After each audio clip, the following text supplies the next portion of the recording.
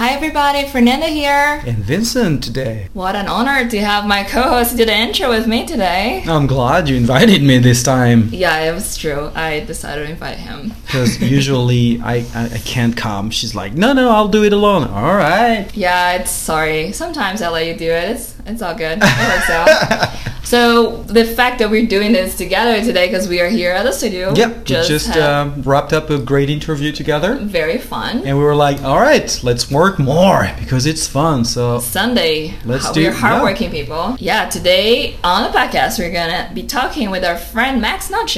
An Italian custom fashion designer. He's also a musician himself. He's an immigrant just like us, and he moved to LA. Exactly. I think in the 90s, right, or at the end of the 90s, early 2000. And actually, it's funny because it was the Red Hot Chili Peppers who convinced him to move to LA, right? Yes, you guys definitely want to hear the whole story, but he also is going to be telling us about his journey in Italy because he was a big part of the independent music scene in Italy. And then in London. Yes, that's where he moved before he got sick of the cloudy weather in London because he said it was enough. And then he came to LA, started his own brand, and had several shops, worked at Lord's. Yeah, and he's friends with a lot of them. Not just like he custom designed great and sharp suits and outfits for all of them, but he's good friends with Jerry Cantrell and Julian Lennon, for example, with the guys from Led Zeppelin. So he has pretty good story for us. And if you want to meet him for real, and if you're in LA, just go to the Sunset Marquee. Oh no, we just revealed his secret spot.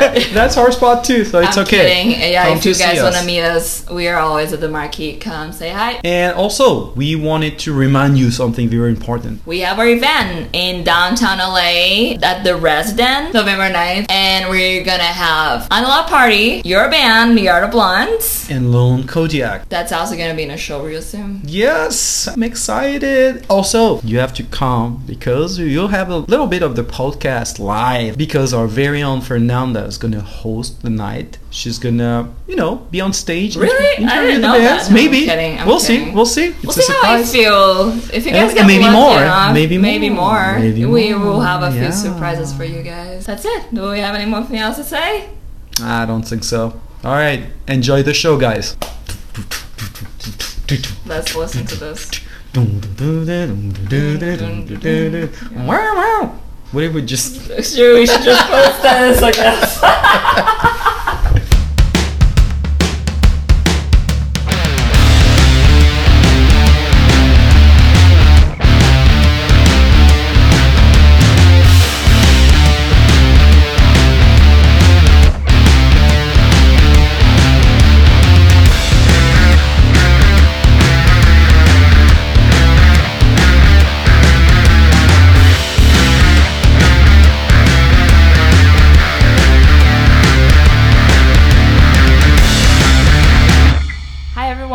We're back with Hanging on Sunset, and today we have a very special guest. It's our friend Max Noce. Hi. Woohoo! Welcome. We're very excited to have you on the show. Finally, I'm so glad you make time for us. Yeah, thank you for moving the schedule around. It was supposed to be like a 2, then a 3, then a 2:30. Definitely. No, you're welcome. Like a 3:15. You're welcome. We can work around your schedule. It's all good. We're pretty flexible. And we're very excited to talk with you today, retrace your journey, and know about your, your intake about the rock and roll scene in LA too. Yeah, because absolutely. Yeah, I feel you've been around in the scene. One of the dinosaurs here. I've been around for a while. So this is how we start our show every time, Max. I have a question for you. Mm-hmm. What did you do to save rock and roll? Oh, wow, okay. What did I do to save rock and roll? Well, first I infiltrated myself in the world of it. When I was a kid, I actually started hanging out with older friends of mine that had bands. And I was like 13, and they were like all 18, 19, and they were all playing in bands in Milan, in Italy. And so I started hanging out with them, and that's when I kind of got into the rock and roll scene, like the live shows, and I was just like going on tour with them. And even when I was lying to my parents and telling them that I was like going to somebody's grandma for the summer, and instead going on tour with this That's local awesome. So what age are you when you started? like 13. No 13 way. and you go on tour. Yeah. That's insane.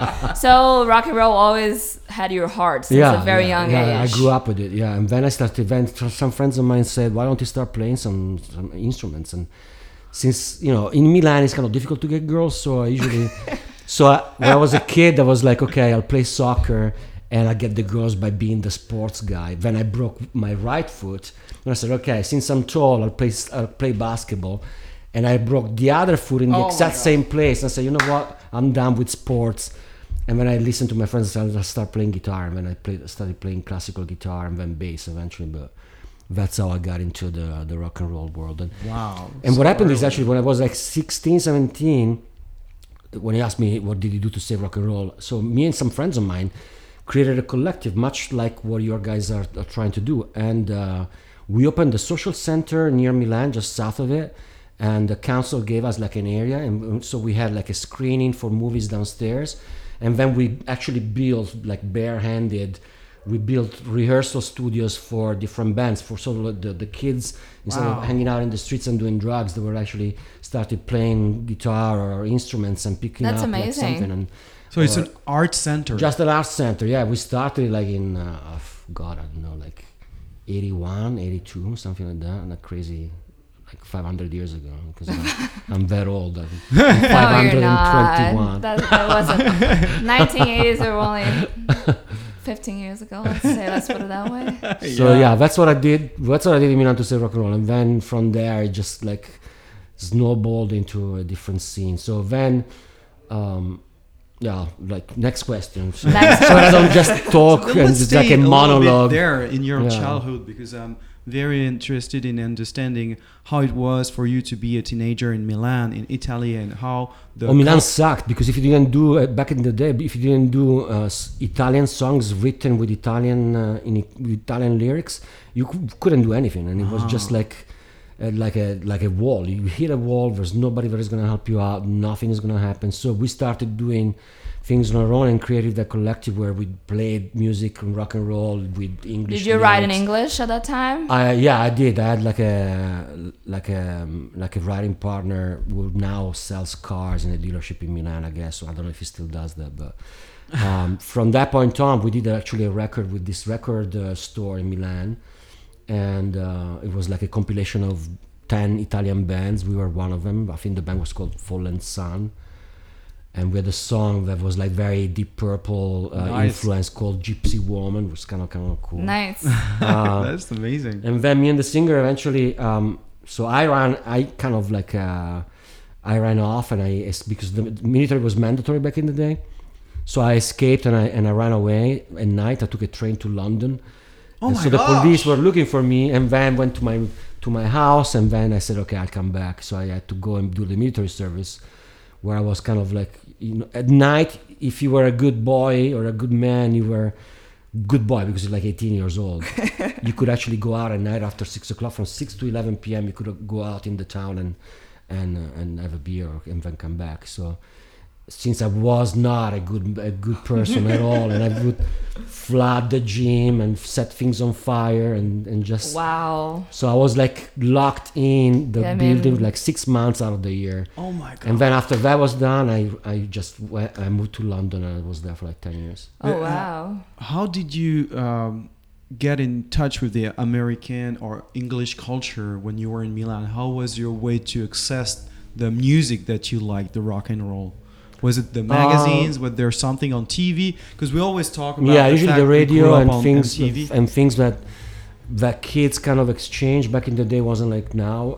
You only had the radio that played songs, and then you had to do your own research. So you would go to record stores and look through things, listen to different records, and exchange information with your friends. I remember a time where there was no internet, and I read the magazines in France, where I'm from.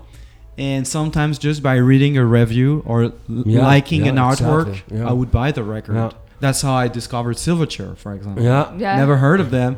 I heard of them, but never heard them. Yeah, and I went to the record store, bought the Frog Stomp CD, and then I was like, oh my gosh, I got lucky. I love that. Yeah, and back That's then cool. there were a lot of independent record stores, so you could actually listen to the records before you bought them, or like a Yeah. snippet of it. at And least. were there a lot of record stores like this in Milan? I guess not Yeah, much. well, quite a few actually. Oh, yeah. cool. Yeah, back like in the 80s. Yeah, I mean the only thing that was around was record stores for the music. Uh-huh. And there was a little Music community, indie community. Yeah, it was a little community for rockers, and the one in Milan was Le Colonne di San Lorenzo, which is this Roman columns in near a church in Milan, by the center, and usually all the rockers with leather jackets and motorcycles, gangs used to meet there. So I started hanging out there when I was like 16 or something, and I had this band with the drummer from a famous band in Milan. So it's kind of an interesting time. A lot of. I feel things like you're happen. always in the right time Yeah, at the right exactly. place. Exactly. I don't know. It's kind of It's I don't know if it's a parallel universe where it's like pulling me over, saying no, you need to be over it's here. all connected. Like Yeah, you it's- have rock and roll in your veins. We'll get to. Yeah, Take it. We'll get you there, right? To the right place. Wow, that's so cool. So, what was the attraction to London then? Music. I think me and the singer from the band, we were on this recording. We were. You wanna take that? I'm joking. It's all good. It's all good. I was just my computer wasn't silent. That's a bummer. I was That's just fine. I was just muted. Just kill the sound. It's fine. I'll just mute. Sorry, I'll edit guys. this out. That's good. Here we go. Or Someone just play with the rhythm decided to of it. bump me with messages right now. So me and the singer moved to London to see if we could actually pursue a bigger career, I guess. In the music? Yeah, but London is like a completely different world than Milan. Even though Milan is one of the best towns in Italy to do music, Milan and Rome are, but back then as well, London was another different thing. London in the 80s was like the epicenter of everything. Oh so my gosh, I we're cannot like even imagine. the small fish in the huge pond, because everybody was like amazing. So I bet you got to see a bunch of great bands in London Yeah. too. Oh yeah, absolutely. Do you have any recollection? That's when I started meeting different people, different bands, and different interesting people, and eventually the singer that I went there with left and went back to Milan, and I stayed. And you say Yeah, and I stayed. I started playing session things for different singers and bands, and eventually got different bands, and was a very good experience. But it was one of those places where you feel it's a transitional place. It's not your town. It doesn't feel like home. It feels like you're gonna be there, but you need to get out soonish, kind of thing. Because there's people everywhere, and I don't know if you guys are like that, but people usually drain my energy like a lot. If I'm surrounded by people Yeah, in the tube, totally. in the street, and you're always like surrounded by somebody, I feel drained. I get home and I'm like completely exhausted. It just You need drains your me out. personal space, and you need to. So yeah, that's one of the reasons why I wanted to change it all, and New York wasn't an option. And then I'll tell you later. But what happened is in London, because music wasn't really, I couldn't live with music alone. I had to make money some other ways. I started working in fashion, and I started working for a company called Stefanel, which was kind of a Benetton type of deal. I think they still exist actually. And after I quit with them, I started working for Valentino. Oh, I just wow. started doing work in the warehouse for this company, for Valentino, and then from there I moved on to bigger designers like Karl Lagerfeld and Ungaro, and then Dolce & Gabbana. that's so cool. And that's when I met, in the meantime I was playing different bands, and because it's like here, everybody does So like you're 500 things at you're the always same time. making music in the Yeah, meantime. yeah. But that's when I entered the fashion world, because of Were you already necessity. appealed by this world of fashion, or No, I You just yeah. fell into it. I just, it was the easy thing to, I mean, being Italian, it's kind of easy to fall into that. I was like, oh, you're Italian, yeah, from Milan. Oh, yeah. So, yeah, and then... but you fell in love with What do you this do in world, fashion I now? guess. I think falling in love is a big word. Or maybe you fell in love with the Infatuate, fabrics. like infatuate Maybe is not- like a love and hate thing. It's It is. I Yeah. tell people all the time, because also, as you guys know, I'm in fashion too, and I was like, it's a love and hate relationship. yeah. Sometimes I hate it. Sometimes I love. I like being creative. Yeah, I love being creative. So I'll write music, I'll do fashion, then I'll paint, then I'll do like a installation, whatever crosses my mind, I'll just do. So I don't want to I don't really care. It's so. probably a very draining world, the fashion, because you're constantly It dealing is. with people and It is. It's a very happy world. Yeah, it depends on how much you're exposed to it, I guess, Yeah. as well. I try to usually Exactly. just be very choosy about the people I work with, but Yeah, that's what I'm trying to do now too. But maybe you didn't fall in love with the world, but you certainly fell in love with the fabrics and all the. yeah, I love And that. you're I love. definitely, I love good the- at it because Huh? you do a great job. Yeah. Thank you. Yeah. I love feeling the fabrics with my fingertips, and it's like even when I run through the corridors of fabrics and I just put my hands out and just touch all the fabrics as I walk along it, it just feels amazing. It just like you just want to roll around with it. It's great. Nice. That's cool. Yeah. So we're in London. You're now working at Dolce & Gabbana. What are you doing Dolce there? Gabbana, that was the last place I'd worked at, and then it was August of '96. Oh wow. And the Red Hot Chili Peppers came to LA with Dave Navarro at the time. They had that 1 Hot Minute album. Oh, the 1 Hot Minute album. They're Yeah. touring for that probably. That's very cool. So they were in London for like 2 months, and we met. They came to the store by chance, and we met, and we started hanging out. We became friends. So they would come to the store like every night. That's I awesome. would because I was assistant manager for that place. So at the you're time, so dressing I- the Red Hot Chili Peppers. That was your. So I was that your- dressing them, and then I was hanging out with them. So I would close the store at 6, and they would just come over and we just mess around in the store, try things on, getting people in the store, just partying a little bit, and just having some fun. Okay. And Did they Yeah. try on different socks for covering their dicks? we didn't have any socks. We only had like tubas. Oh, that's pretty cool. That's the moment when you enter the celebrity world. Of No, I rock did. and roll. I entered it before. I met like a ton of people in different bands before because I used to date this girl who was kind of a socialite, and she was the ex-girlfriend of George Best, this soccer player who was very famous in. Oh America. yeah. So she introduced me to the world in. He was rock and socialite. roll. Yeah. George Best. So I met some wild people in London for sure, through her and through other friends of mine. But no, the Red Hot Chili Peppers are the guys that actually convinced me to come to LA. So because they I made was- the connection that convinced you Yeah, to move so we to stayed LA. in touch, and then they convinced me. They started saying you belong Yeah. to LA. You don't belong in London. So I said, you know what, fuck this place. I'm out. That was they convinced you to Yeah, so do the move and Yeah, and that's- cross the Atlantic. Yeah, so So where did you move and when? Like so I've never been to LA before. By that time it was like December '96, I guess, and I had an English girlfriend from London, and I moved to LA in I think the beginning of January '97.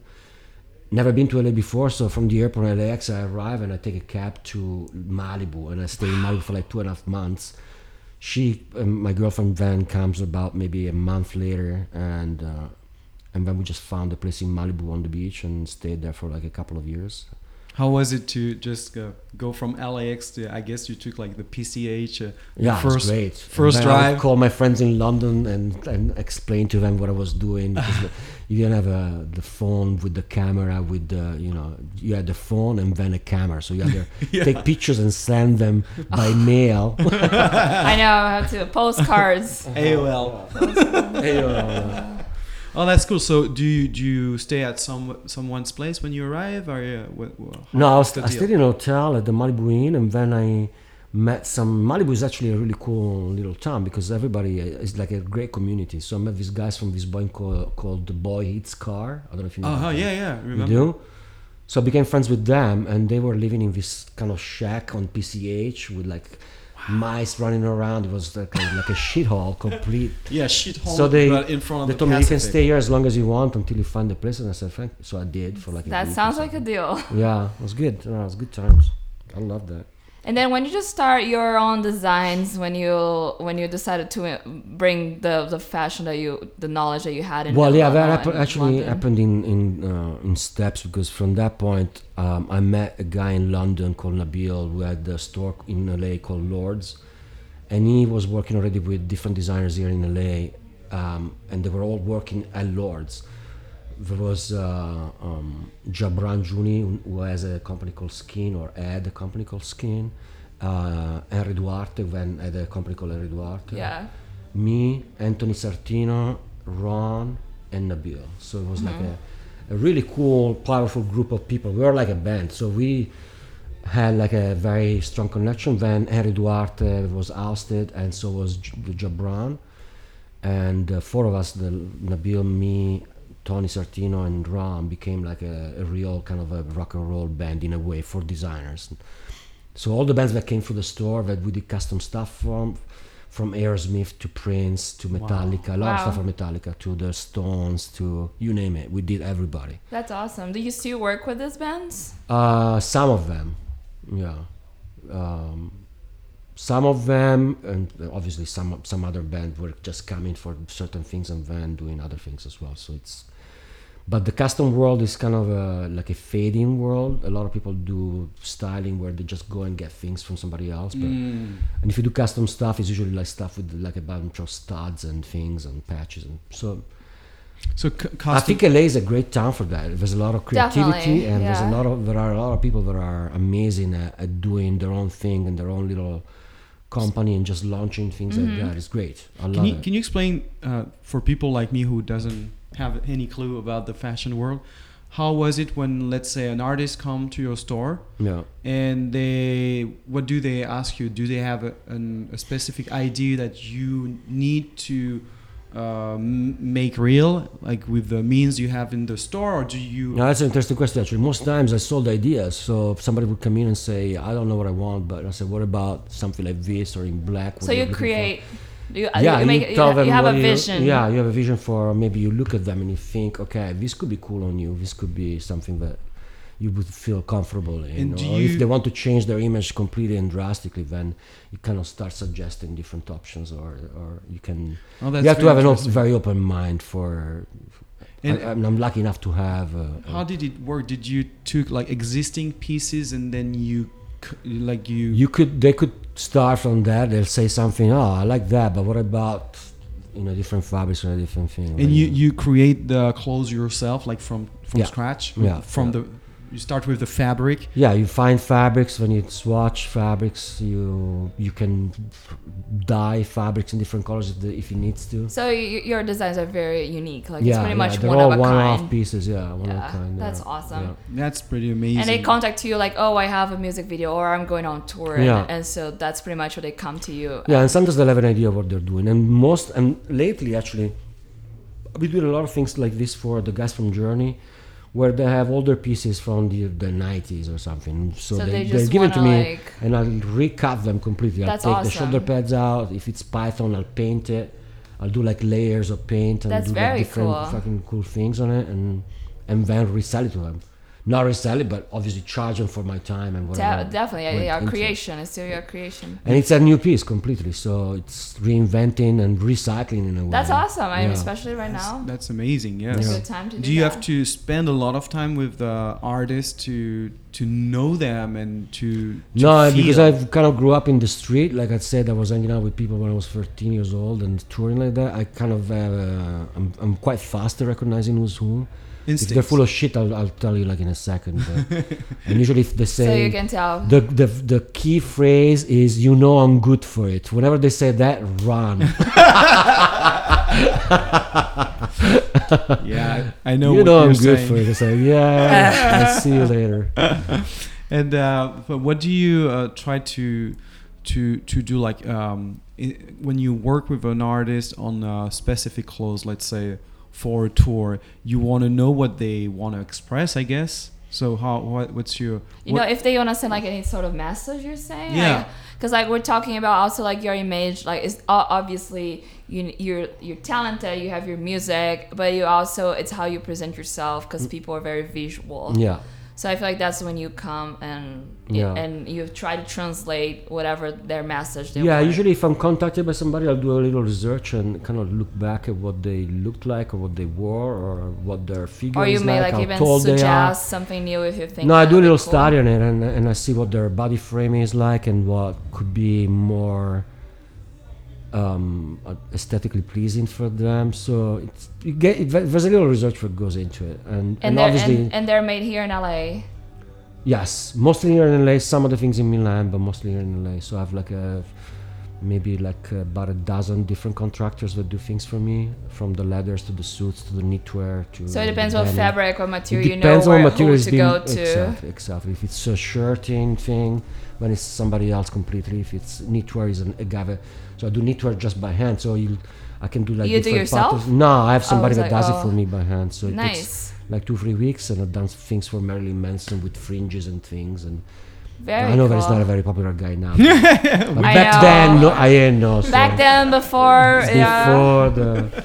We got it. Yeah. But this is a very interesting conversation because right now, more than ever, image is everywhere. We got screens everywhere. Everybody's on Instagram, and I think that the rock and roll world kind of missed that. When Instagram arrived, rappers were more inclined to use that kinds of tools because they're usually alone, and it's easier to sell yourself as a brand. And it was harder for rock and roll bands who were relying on being mysterious and in the shadow at night, and then suddenly you have to broadcast yourself all day and you don't know what to do. And I guess there's a conversation we need to have in the rock world, like how to use these tools to our advantage and maybe create our own rules with that. So no, that's very true. Actually, that's a good observation. It is a little strange because you don't have. Well, you either change it or do something with it. So embrace it, I guess. At this point, you have to. You have to. Yes, because if you don't use it, well, maybe you're missing something. You're an audience that could. I mean, you're gonna be left behind. That's what we realize. And like I said, I tell him all the time, I'm very hesitating to create a TikTok account for this podcast. And then we had this conversation earlier today. We need a TikTok because if we want to reach out to the newer audience and the young kids, make them pick up a damn guitar and go be in a band because it's fucking cool as fuck. Stop listening what's on the radio or whatever Spotify tell you to listen.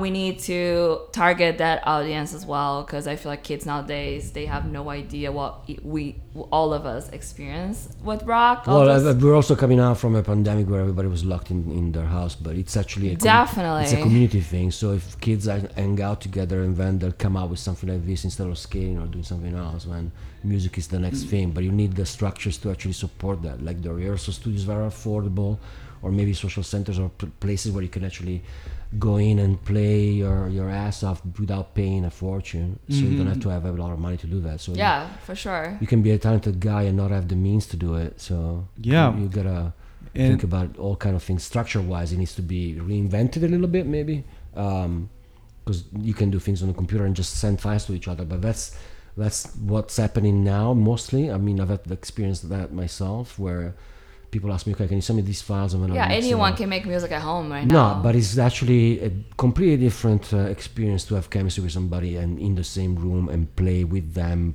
being there. It's more personal. That's when the magic happens. I feel like you're fully connected. Yeah, because then you get inspired by somebody's riff that is just happening right now. Yeah, now artists collab in songs. They are in the same album. The same track, they work on it, but they never even met. I doubt it. They just, like you said, send stuff to the producer. They put everything together. It's just sad. There's no real connection with people. I guess one of the good things, if I can say, I'm sorry using that word, about the pandemic is that people realize they need to connect for real. Now everybody's craving for interaction. Exactly. That's what we're hoping. That people right now, after staying at home for so long, they're gonna be craving to go see live music, to have human interaction, and they need more organic stuff. So I think the rock and roll is having a little momentum right now. It's coming back, and there are young kids, the former rappers turned into rock stars like Youngblood or Machine Gun Kelly. Eventually some kids are going to listen to this and they're going to be, okay, wait, what were their influences? And they're going to listen to Blink and Nirvana, Green Day, the 80s and then 70s, and that's a new generation of rock and roll coming in. So I've got lots of hope for that. I know. And another thing that we talk a lot, LA, that's what I hate about LA. It's always about competition, because even back in the 80s, the 90s, or the 90s, like the bands, they were all friends. Like they had like the grunge community. They were like all friends. They would support each other in the festival. Yeah, back then you had on Sunset and Crescent Nights, you had the Coconut Teaser, and it was like and they will be like hanging out on the just parties. hang out with everybody, you meet everybody, exactly, hang out and backstage. Now like everyone here like feels like they are competing with each other. And if you look at the Billboard charts right now, there are no bands. There are absolutely no bands. It's like, it's the saddest thing. That's why it's the right time to bring back rock and roll, because but I think it goes in waves. So you'll have that. So there's a void for bands right now, and hopefully that will be filled temporary, and then something bigger and exciting will be coming. But there is the need for a stronger imprint of rock and roll. But we definitely it's always like this. If you look back at history, there's always like moments where there's nothingness, and then you have a current, and then another, then you have especially now, because we're coming out of the pandemic. The pandemic. You'll have a lot of people coming out, but a lot of solo stuff, like Jerry stuff, for instance. Yes, that's great. Like a lot of people have been writing on their own at home, because you either they were creating. It was actually, that's what every artist that I get. For 3 months, I think everybody did either music and porn, and just combined the two. I was expecting a lot of wah-wah and that's a lot of energy. That's a lot of energy right there. So that was your deal during the pandemic? Lots of wah-wah? Yeah, just a lot of wah-wah. Did you record stuff during the pandemic? I did, yeah. I did record a bunch. So on your own? Yeah, I was locked in like everybody else. How are we going to listen to some of that? Yeah, sure. I'll send you some stuff. Yeah. And is it going to be out someday soon, or? I'm gonna put some things out. I think I have 2 songs out. I think. Do you sing too? Yeah, I do. Oh, nice! I'd love to hear that. That sounds I think it's under cool. Something's Dark. Something's Dark is kind of a piece take, because I don't know. I don't remember if there's dots between each word, or if it's just something's plural. Something's dark.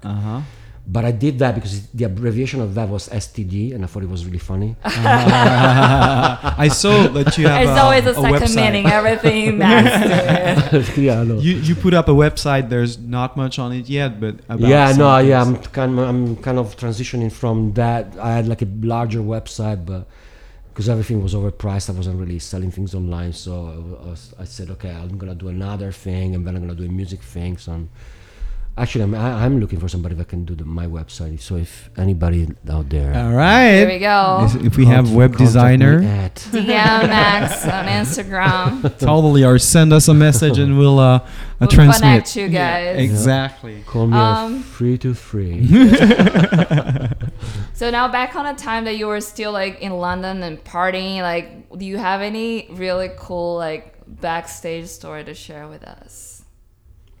Yes, but I'm not going to. You can't do that. That's not fair. Something you can share. You know, I know there's some things that we can share in this. Yeah, like, no.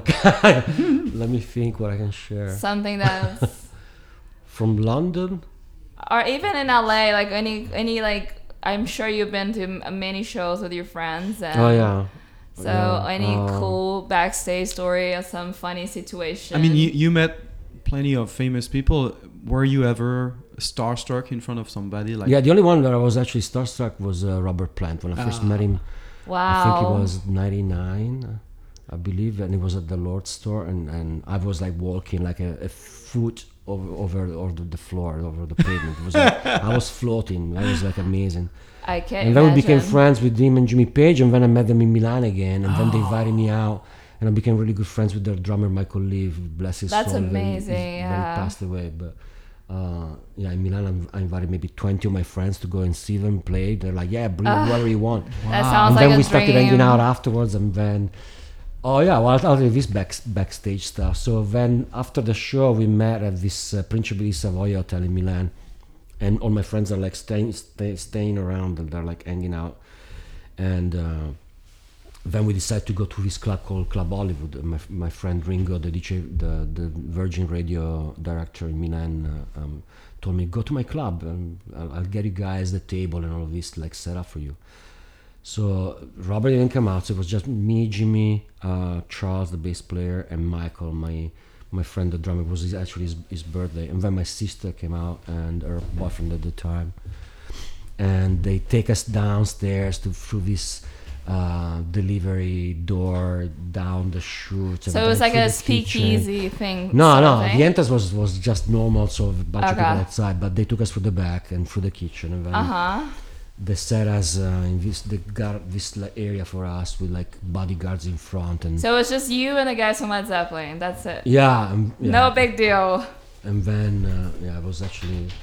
When it got kind of wild, we started ordering bottles, and people started like trying to get in and trying to jump on things. And what year was that? Like on the 90s? No, that was like 2000s, I think. Oh, 2000s. Yeah. Oh, wow. I don't know when they did the tour, the Robert Plant and Jimmy Page tour. Nice. Yeah.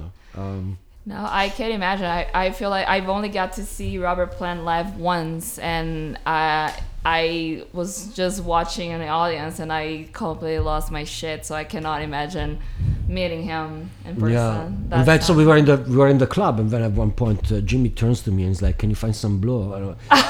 And I'm like, my sister heard it, and she's like, "No, you're not gonna find drugs for anybody." Oh, that's and so then cool. I was like, "I'm sorry, and I don't know enough. I don't speak English." So funny. Did you ever get to, I guess, tiles them or do custom design for Jimmy Page? Yeah. He loved dragons at the time, so everything had to have dragons everywhere. Fucking dragons inside, outside, dragon pants, dragon vests. Not anymore, but yeah. Not anymore. He had a phase. The dragon phase. It was the phase, the dragon phase. Yeah. That's amazing. Yeah. Real legends, for sure. But that was like the time that hits you, like, wow, I'm with Robert Plant and Jimmy Page hanging out. Like, yeah, no, I did hang out with a bunch of other bands, and namely, I mean, Jerry was one of my best friends, and I've known him for like 21 years. How did you and Jerry meet, by the way? We actually met at Lord's, that store. The store I was working. So we met at Lord's. Let's put in context. Just Jerry Cantrell from Alice in Chains, people. Yeah. That's who we're talking about. That's what we're talking about. So yeah, we met at Lord's, and then we just became instant friends. And back in the day, we used to do a lot of drugs together. But then he went sober, and I did as well. And then you were sober too. But yeah, we became friends, and then we started living together, and we shared the house for like a couple of years. Oh, I didn't know you share a house with Jerry. That was really a lot cool. of fun. So we had a balcony like right on overlooking the pool. So we used to go to his bedroom balcony and jump into the pool from there. Oh my gosh! And then where's the movie of your life? Yeah, right. Where is it? We need a movie. One time, I think we used to play like pranks on each other. So he would put like dry ice in my toilet, and I would put like mannequins with dripping blood in the face in front of his bedroom. So whenever he woke up, he would open the door and find these fucking monsters with like a cape and blood everywhere. So it was a lot of fun. So that's funny. Yeah, we had a lot of fun. But you're not living together, correct? No, I was just for a couple of years, and then I think he bought a house. I went to another place, and I think I had a girlfriend, like the usual stuff, life. But you guys still really good friends. Oh yeah. Just so whoever's listening. Yeah, I usually invite him out. You know that. I don't invite him out all the time, but we actually I saw you guys at the Sunset Marquee last week for my birthday. Fernanda's birthday. Fernanda's birthday. Happy Rock birthday, and roll. Fernanda. Yeah. Thank you. Happy birthday. Parabéns. Parabéns. Parabéns. Thank you. Thank you for your Portuguese. Yeah. It's funny because right now we have 3 accents around the table. Yeah, I like that. That's it's LA. All about it's the melting pot of pot. Exactly. So after Lords, what happened? I think I read somewhere that you bonded with. So yeah, that's a different story. Yeah. So I met a bunch of people at Lords, and one of them was Matt Sorum, the ex-drummer from the Cult and Guns N' Roses, and we became friends. But at the same time, I met Scott Weiland from Stone Temple Pilots, and we became friends.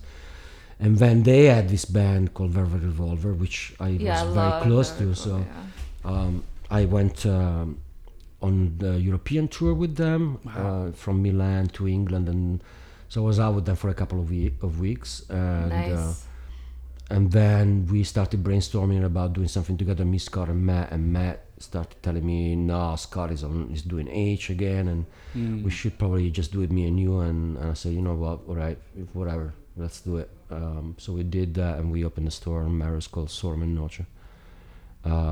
You opened a store, your own store. Yeah, we opened a store. Obviously, the rest I'm not gonna talk shit about anybody who's not present. So let's not get into that. But we had our disagreements, and we parted ways. He kept the store for another 2 months, and then I started doing my own thing. Okay. At that point, That's when you start Orphic?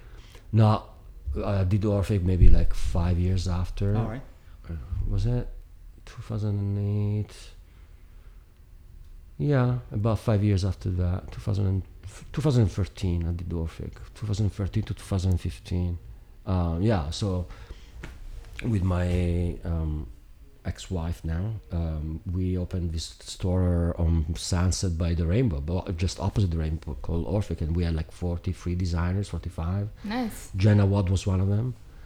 We had like a grand piano in the middle of the bar. We had of the cool. store. I had like this black marble bar custom built, like L-shaped. So I had like liquors all the time and a coffee machine. So you drink and when you have. Would you guys go to Rainbow after you guys closed It the used store? to be the other way around. So people would go to the Rainbow and then come to me afterwards, like at 2 in the morning. So just you're the knock on after. the- It was a secret after party. That's Yeah. a Hollywood. Time. Yeah, we had like a see-through curtain type of thing. And we used to like project like images and movies, black and white movies from the 20s, and yeah. so you That's could see from the awesome. street. So, So you- if we did projected like something like a movie on the window, then you knew that it were gonna be open, and That's then a people just sign. knocked on the door. So But they we- knew, they already knew. There was like a secret word, a Yeah. secret code that Yeah, you yeah. say on the So door. it wasn't just a closing store. No, we fashion- had bands play like a few times. We had So you're concerts, rebuilding like, the art center yeah, from I the was- early time. I was connecting again artists because I had different paintings and installations in the store. I had different designers. I had different bands play. That's amazing. I had different DJs play. So during the Sunset Street Music Festival, we Oh, used yeah. to have. I can't believe they don't bands do coming those through. anymore, by the way. Yeah, It was huh? so fun. I can't know it believe- was a lot of fun. Yeah, I went there too. we were I loved right it. by the stage. By the way, we were like maybe That's 20 yards awesome. away. You did something with the Yeah, festival? we worked with all the artists, and we had like a VIP thing for the Who artists. knows? so- Maybe we're That would gonna be cool find to a do way to again. put it together. To bring That it would be back. Let's bring it back. That was a lot of fun. The kids were like all over the streets, and the rainbow sounds like a was lot of fun. open. I loved Everybody it. was like all over, like so central, and you had the stage on Do the you the know? hillside. Do you by any chance know who was behind the festival? Who was organizing? Yeah, there was the city of West Hollywood, and some of the. There was a committee for it that was organized by. I think I still have their addresses and numbers. I'll give them to you. Nice. That's cool. That would be insane, amazing. Yeah. Do you know why they? Obviously, I'm not sure they're gonna be around, but somebody in their place will be. Yeah. You know why they stopped doing this? I don't actually. I think it was. What was it for? I'm not sure if it was the noise or if it was something else, or They couldn't got come some to terms. complaints. And I also know that what's his face, Nick, the guy from the Roxy.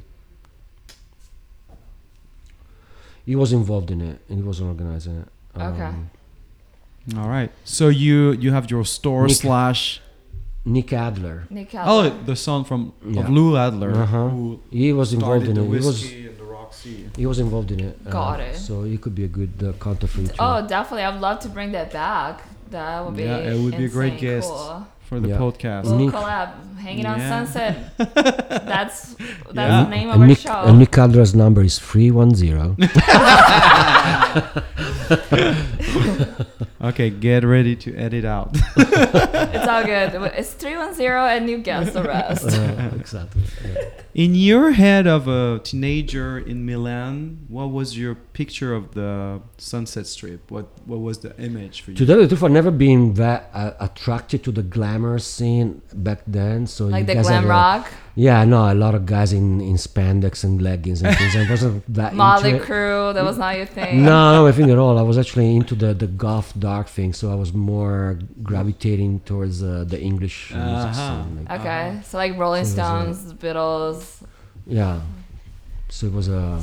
Are you fine? It's fine. Hey guys, David from Team Nowhere is coming through the room right now. Hi Matt, I'm Martin too. We just had a couple of visitors, but they're hanging out. actually, could I have a glass of water, please? So you can Oh, take yeah. this out. Of Yes, course. do you want Let to me- grab him? So yeah, we can. We adding this. This is totally good. Yeah. This is water. Thank you. I gotta go. I'm super late, but have fun. Enjoy the restaurant. You know, that's life. That's what happens, people. You know, people going through their room. Because we are in our secret place right now. Our secret studio that nobody knows where Well, we can tell them it's in Venice, so that's, that's like where the door Damn, Max, started, we're on a so. Sunset Strip. We're It's not in called Venice. Hanging Out Sunset. So until we can do it Well, from today the... we're in Venice. Tomorrow we're on Sunset again. So Exactly. Exactly. Tonight, actually. tonight, actually. Tonight we'll be on let's Sunset. not tell. Well, when is this gonna air? I don't know yet, in a few weeks. October. Oh, okay, in good. weeks, Yeah, tonight we're going to the Sunset Marquee. So. Talking about the Sunset Marquee, I feel There are like the good Sunset Marquee chances. has like a big part of our So- scene, and it has like a big part of my Yeah. scene because that's where I met my friends, my best friends. You and basically my... live there. Not yet. Just No, kidding. but close. Sometimes. You know what I'd love to is do an episode of the podcast, or maybe several, down at the studio. At We the would Sunset love to do an Marquee, the episode at the Marquee Yeah, too. that would be good. That would be great. That would be great. Makes sense, you know. that- And so, when did you start going to the Marquee, and what's your story of the Sunset Marquee? I, through some of the people that I met at Lord's, they were actually frequenting different bars and different. The scene back then, this is 97, 98, actually a little later than 98.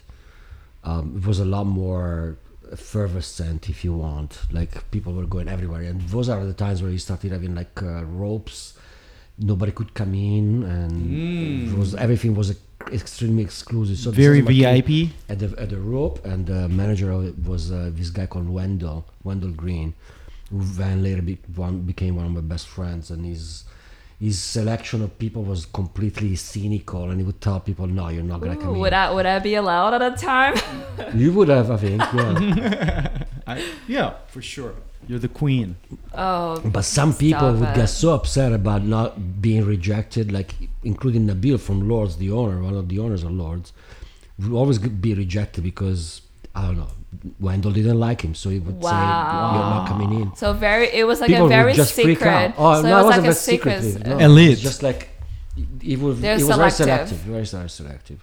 You were like a line Did of they people already down had the the block. bar 1200 at that time? No, it was called the Whiskey Bar. It was Randy Gerber's bar. And it was at the same spot? Yeah. Nice. It was called the Whiskey Bar. He had one in New York, and the other one was the At the Sunset Marquee. 1200 now. And you had waitresses wearing cat suits and boots with belts. Really? Yeah. So was the really Marquee was more like spicy. I Oh guess, yeah, back it then. was wild back then. It was fucking We wild. think we are wild, I guess not. No, we're not at all. I mean, Oh, damn. We have to bring that back too. yeah. We're trying. I know. I remember Max on my birthday. He opened the door and it was like we were at the Marquee. He's like, "What a mess! This is like really rock and roll." And I was like, "That wasn't me. Like I swear to God, like I have no idea how it got to this." No, we are recreating the dream because Yeah. for your birthday, your friends got you a room, right? Yeah, me and my friends. Yeah, Yeah. that was So- fun. It was a fun. It was fun. It was I kind of want to do that every year now. Yeah, it's easy. that's cool. I feel home and it's nice.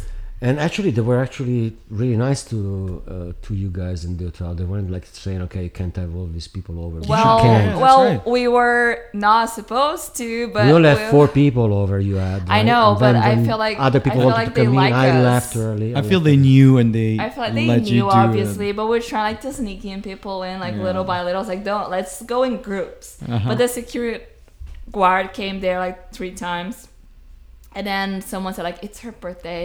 He's like, "Okay, just keep it down. No people in the balcony." And I was like, "Okay, got it." And then I'll turn around, people in the balcony.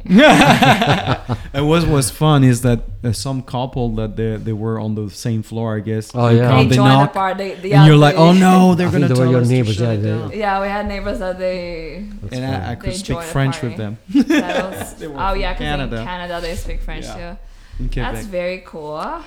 So back to the Sunset Strip, and when you got your store, and eventually that adventure stopped, and what happened next? You started working on your own. Well, to tell you the truth, I mean the store was always when you have a store, you have to think about money. So obviously you have overheads. You have to think about where you get your sales from. And 60% of the sales that I had were from my stuff, from the custom stuff that I would make. So it didn't make sense to have a store. A store with all these overheads and all these people, and the draining part of it was that I had to be in the store all the time. Oh yeah. And even if I opened, I had like the weirdest hours. I never opened at 9, so I opened around 11-ish. But then I would stay until like 8, at least 8 o'clock, sometimes until 2, 3, 4 in the morning.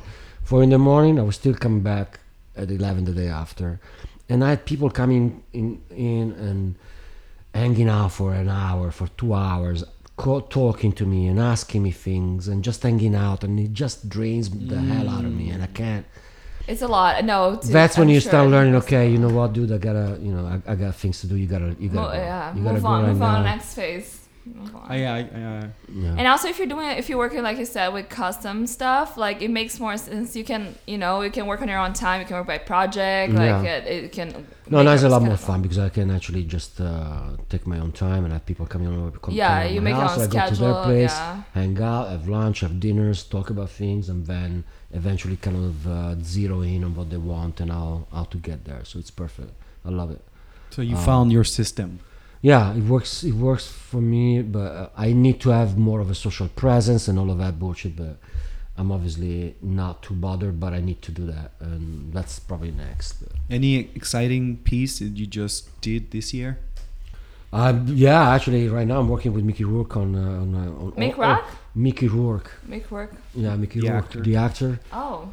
On all the things that he's doing, I'm doing all the clothes for everything he's That's doing. amazing. So you've been pretty busy. Yeah, like a lot of stuff. There's a lot going on. So he's kind of crazy, and I love him, but fuck. I bet it looks like he's something. Yeah, no, I love him to death. He's great. I think he was friends with Johnny Holiday. I'm not sure very good friends with Johnny Holiday. The French rock We were star. talking about Johnny Holiday earlier before we started this. Yeah, our own Elvis. Yeah. So I met Johnny Holiday through Letitia. Back in the early 2000s, I think, before he did the Stade de France, he did like 3 concerts in Paris in the stadium there. 80,000 people. Yeah, 80,000 people each night. And I met him like maybe a few months before that in LA, and we became friends, and we started hanging out at the Sunset Marquis. So he had one of the villas, but the bigger ones, obviously, and the back wasn't built yet. They had a pond in the middle. So we would just hang out, drinking whiskey all day long, just talking shit to each other. It was so much fun. He was amazing. Yeah, I was lucky enough to spend some nights with him too, and he was just the nicest guy. Yeah, he was so very fun hang for fun and nice. There's nothing mean about. That's great. Him. But you find that when people have achieved what they wanted in life, or where they're happy with what they are, they're very, very grounded and down to earth. And the ones that have like the snobby ones are the idiots. So I don't even pay attention to that anymore. But if they're cool and they can sense that you're okay, then it's fine. But I never had any bad experience with anybody, to tell you the truth. That's great. That's really good to hear, especially in this industry. Yeah. That's very, very I have a good story. The important thing is to not be too intrusive and to not invade somebody's space. Yeah. Obviously, kind of keep it on your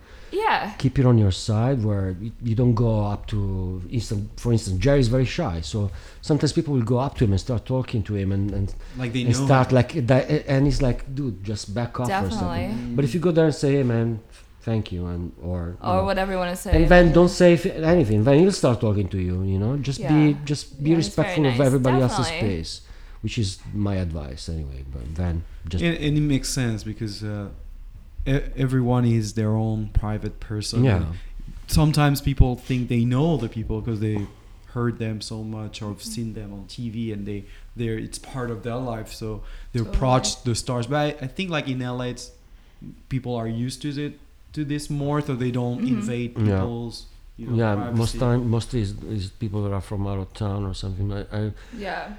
I think Jerry's pretty straight up as well. He will tell you, dude, just leave me alone, kind of thing. He's like that now. Another one is Julian Lennon. you're good friends with Julian Lennon. Yeah, he's one of my best friends, and he's actually quite funny because he tells people just to bugger off. Like, so people come to him. People come to him a lot. Oh yeah, at the Marquee.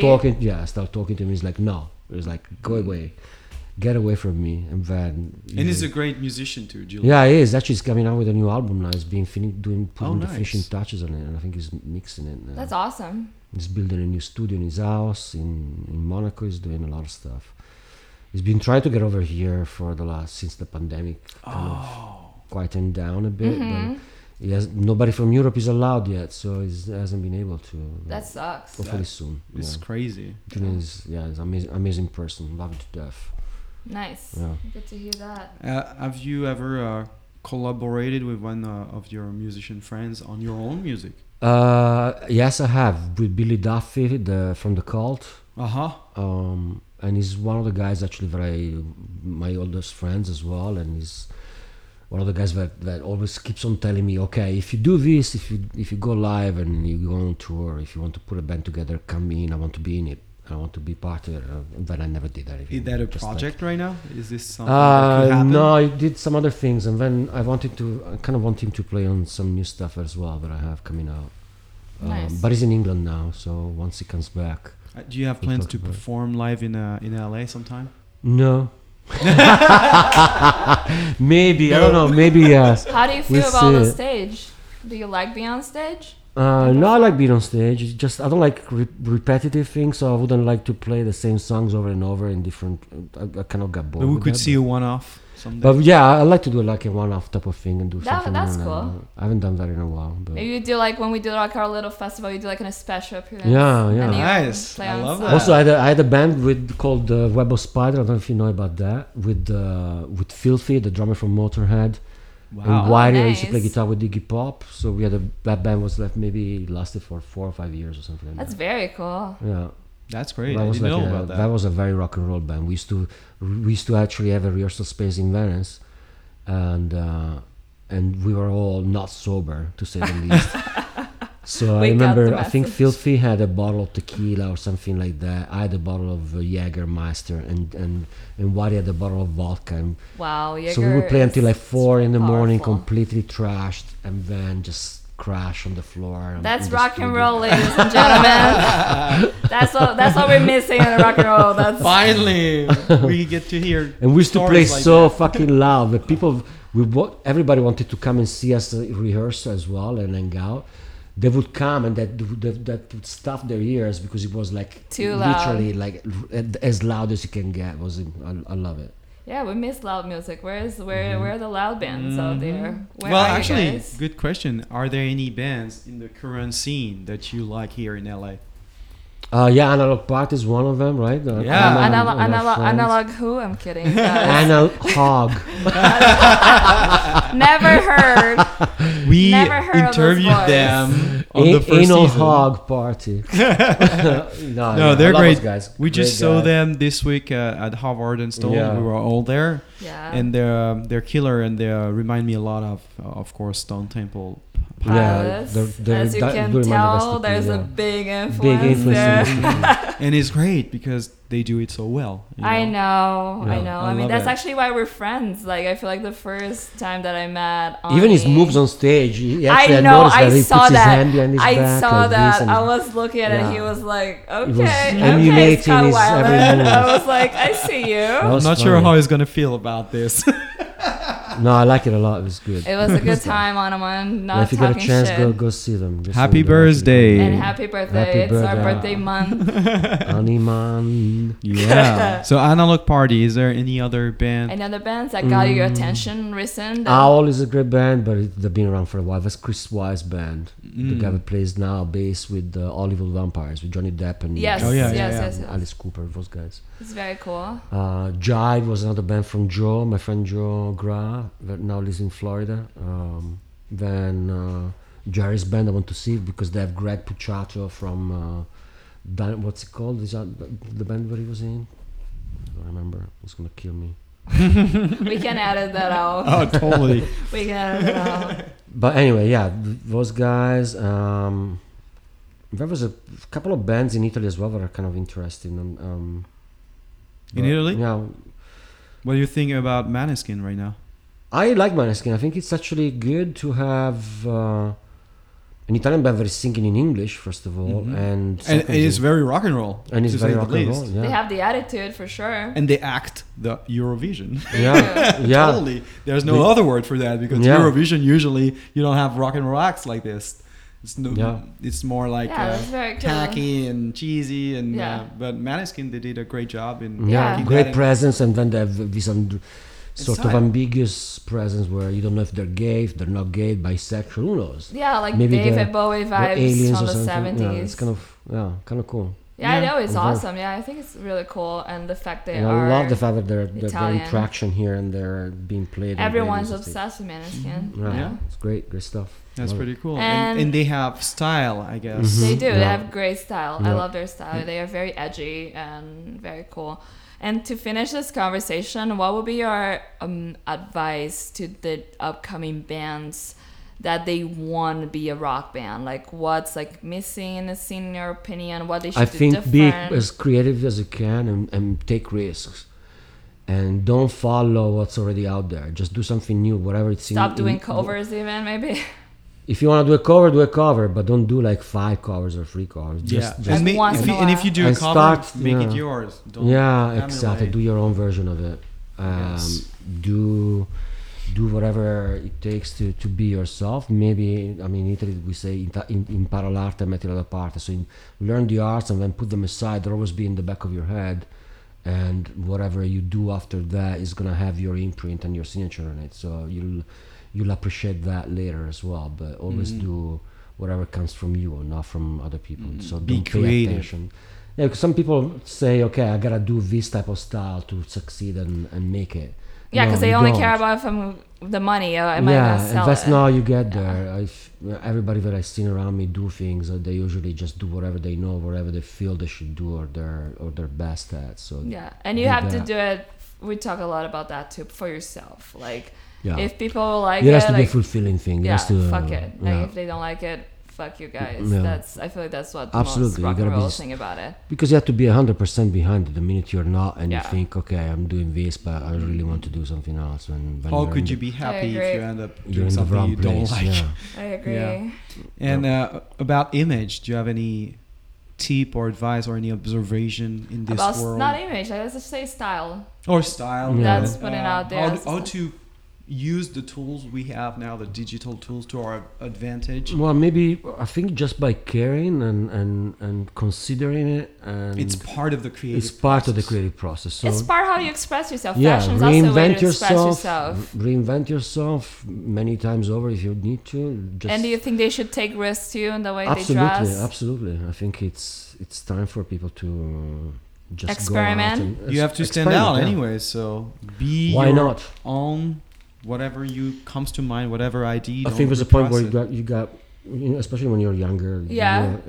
In your teens and your 20s, you got nothing to lose. Just go out there and create something. Create your own thing. Yeah. Absolutely.